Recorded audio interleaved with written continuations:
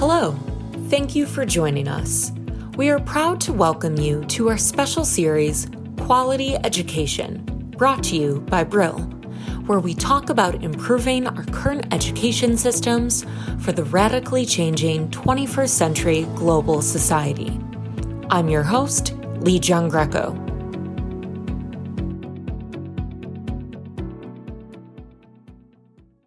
Today we're speaking with Rosemary Sage. She's a professor in communication sciences and a qualified speech pathologist, and Riccarda Matucci. She's researched Italian grammar at Cambridge University and has been a teacher trainer in Ethiopia and the United States. Their book is How World Events Are Changing Education. It publishes this month. Rosemary and Riccarda, thank you again so much for sitting down with me today. Oh, it's a pleasure. So tell us first about the difference between macro and micro politics and how they influence education. Yes, well, we started off with an analysis of world situation, politics, education, social and technological issues. And of course, if you're talking about politics, which underpins everything, we have to understand what type of politics we are all involved in. Of course, we all know about macro politics. It's the large-scale state power that's used to regulate organisations. And of course, with regard to education, it sets our curriculum, the way we organise our schools, or monitor our educational standards. So that's the macro politics. But by far, becoming very influential nowadays, with everybody having their big say about everything in the world, is micro politics, because that employs both formal and informal power by individuals and groups to achieve the goals of the state, but also their own particular personal goals, so that you find with these two types of politics, you've got cooperation, of course, and conflict processes, with great differences between politics of education and politics in education. And according to the context where institutions are, the practice may be very different. Now, an example of micropolitics is perhaps a group of parents not accepting the rules about school uniform or the curricula being taught in a school, like sex education, because they have a different value system and they feel this discriminates against it.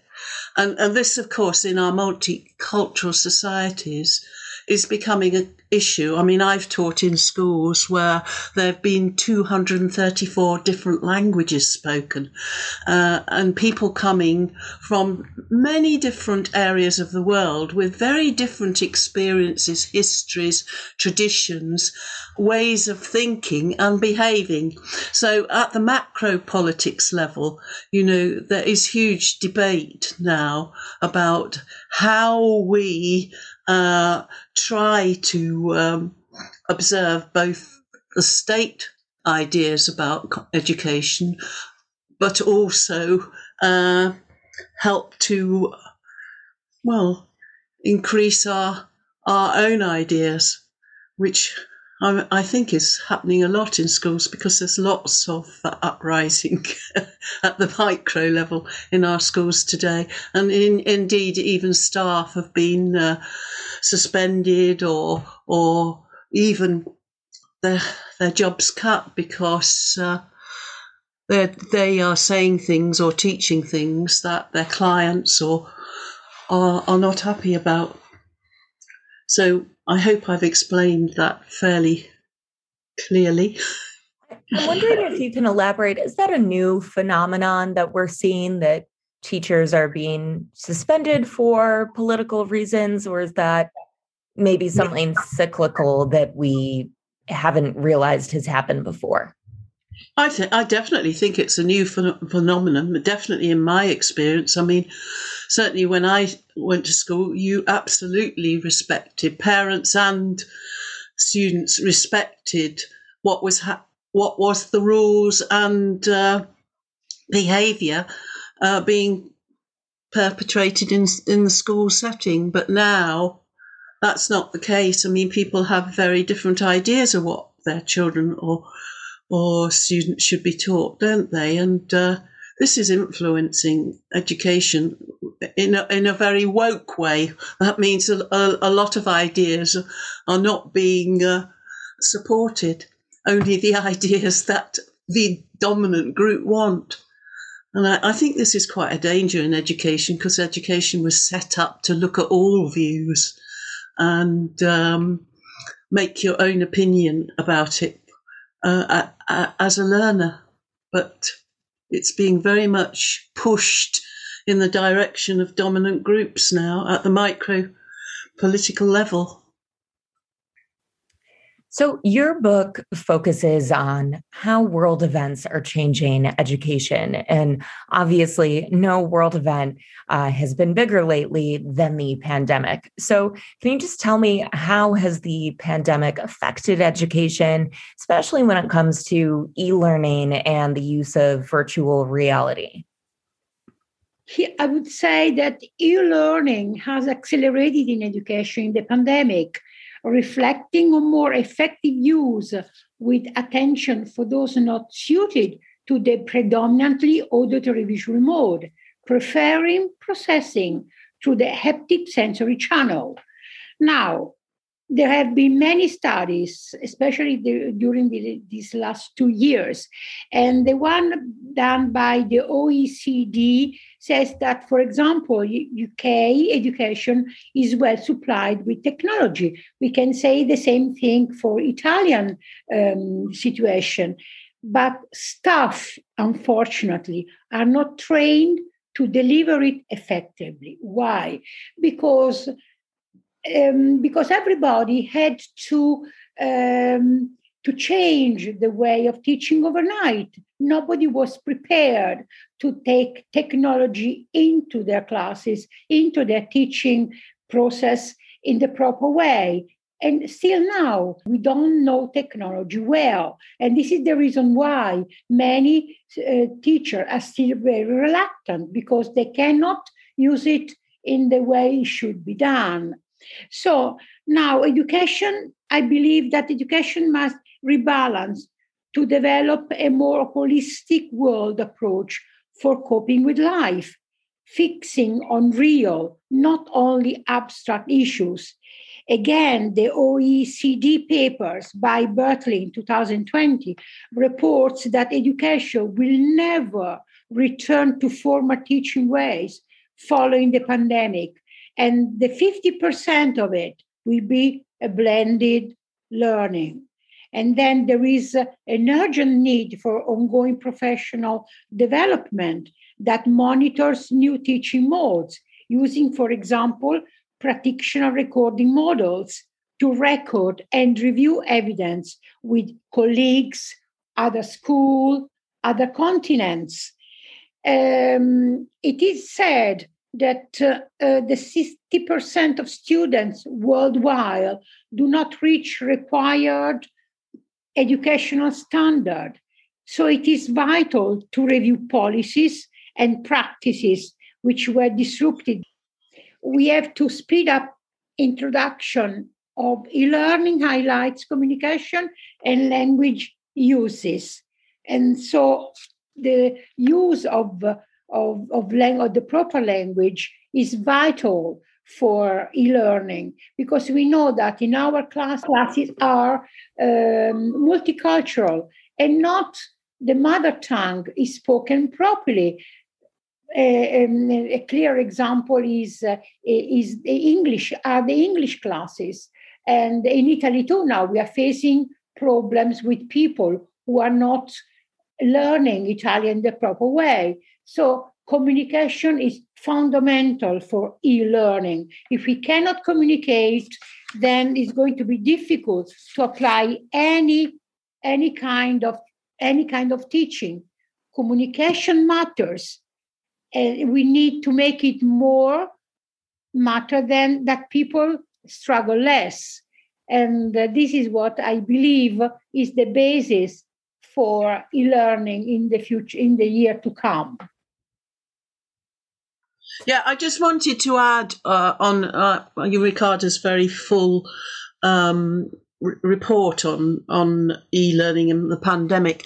I mean, what the pandemic has showed is that teachers do not know how to teach with technology, which is largely visual and auditory with no feedback.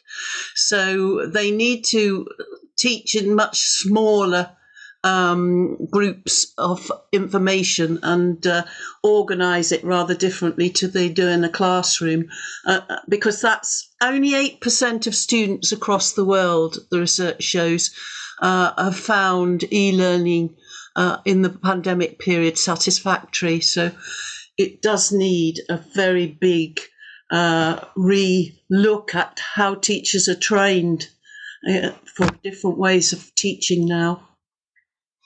We go into quite some detail of that in the book. Yeah, and speaking of, changing those systems and changing the way teachers are teaching now in this kind of brave new world, I guess you could call it, your book posits the question, is school an outdated system? So if that is the case, what other ways of learning are effective? And I guess this applies not only to certain technologies being outdated, but we're also talking about ways of teaching, like lecturing, for example.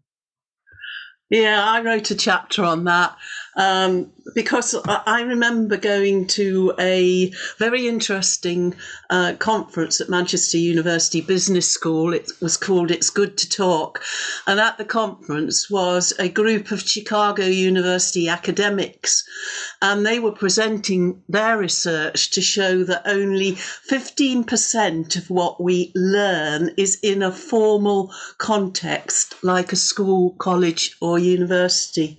I found that quite fascinating and also quite illuminating, because we put such a lot of emphasis, don't we, on formal education in school, and not enough emphasis on the learning experiences that children actually need outside the four walls of a classroom. And it's interesting to note that formal mass education is a very recent phenomenon in the history of humankind. It's only been compulsory in the UK since 1893. And why? Because the industrial rise in 19th century Europe required employees with a new kind of knowledge and skills. And an expert teacher instructed groups of students, often in quite large groups, in information and abilities for their future work. And it was a very compliant sort of approach to teaching. We now know, of course, that it is not the best way of teaching to sit in front of a teacher spouting lots of knowledge at us. Because, we perhaps gain knowledge for a short time to pass an exam, but we don't retain it, because in order to retain knowledge, we need to apply it in a practical situation with other people to share our ideas and experiences with. That's the way we actually learn and understand. And unfortunately, though, research is showing, and experts and reports like the OECD reports are continually confirming, that our transmissive style of education is still very prevalent, even though we know it is not all that successful for many students, and certainly is not at all what the modern world needs or wants, because now we have robots or intelligent machines that carry out most of the routines now in a lot of people's jobs. And that's amazing because up to date, 75% of most jobs were routines. So we can see how the roles of people in the workplace are changing massively. And they're changing in the ways that people need personal and practical abilities, the ability to work and communicate across discipline in teams, which we've seen so well in places like Italy with their Education for Robotic program, which is headed up by engineers, psychologists, therapists, teachers, an interdisciplinary team. We've seen how well it works to provide the particular abilities that the workplace now needs. And how can we do this? Are there alternative ways of doing it? Well, for some time, people have been dissatisfied with formal education. In England, there was someone called Alexander Sutherland Neill, and he started a free school called Summerhill in 1921. And it was a school where lessons were optional. Children could go and learn in front of in a group with other people if they wanted to, but if they wanted to go for a walk or a swim or do something else, that was fine, because the view was that you only learn if you're interested and you have freedom. Now, in America, Peter Gray, who was a psychology professor at Boston University, of course, a successful outcome of a traditional education, but he had a son called Scott, who at 9 years old was not at all cooperating in the traditional education in school. And Peter Gray thought, well, I need to do something about this. So what did he do? He set up his own school called the Sudbury Valley School, with children in charge, able to choose exactly what they wanted to do. The idea to provide a very stimulating environment, helping them to find their own interests and giving them an awareness of how they learnt in their own way, because we all learn differently. So there has been for a very long time, you could say 100 years now, alternatives to the school formal system. And it's even more necessary today for us to be thinking about how we can learn best. It's very interesting that there are now about, in the UK, 100,000 children who are home schools, and this is every year increasing massively. Of course, there are 8.9 million children in schools or students in schools and colleges in the UK, but there's a significant amount that are homeschooled because they like the freedom to learn. So there's quite a lengthy chapter in the book which talks about this and shows a number of different ways that learning can be promoted best. So we were quite excited about having the opportunity to do that. So when we talk about innovative ways of educating, that's a good time to talk about Maker Faire, which you describe in one of your last chapters. Can you tell us what is Maker Faire and what does it mean for students? Well, Maker Faire is a very fascinating event, I would say, and is a gathering of fascinating, curious people who enjoy learning and love sharing what they can do together in order to acquire knowledge and skills from each other and improve their designs. From engineers to artists, scientists to crafters, Maker Faire is a venue for those creators to present their hobbies, experiment, and project. I would say that it was a shame that during Steve Jobs and Steve Wozniak Make a Faire was not there, because this is the idea of taking people out from their garage, from their attic, where they have been working, following their desire, their dreams, and then use them for the community, for the rest of the world. And this is what Make Faire does. Make Faire practically is considered the greatest show and tell on earth, a family-friendly showcase of invention, creativity, and resourcefulness. To involve and attract people, the Make Faire community say, glimpse the future and get inspired. So this has been going on in San Mateo, California, since 2006. And practically since the first year, it has been a cult, and it has been spread out everywhere in the world. Obviously, the pandemic stopped. And then last year, they had it only via internet. This year in Europe, there was the Make Faire in Rome. And Rome was the first and the unique exhibition for Europe. And this lasted 3 days.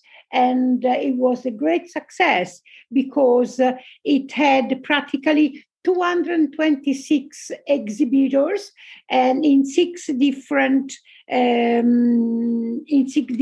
areas, from art to earth to community, and then all the people who have worked or have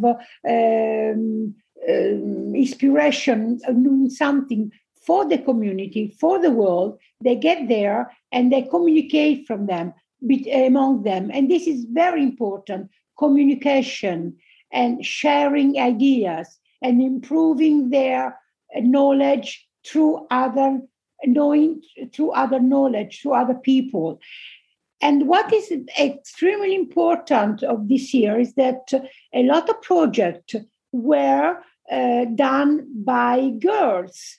Which means, in fact, in the chapter, I call it Make Faire is Turning Pink, because since the beginning, which was exclusively for men, now the exhibition of this year was, I would say, the 40% done by women. And this is a big improvement, which means that women got into the area of science much more than before.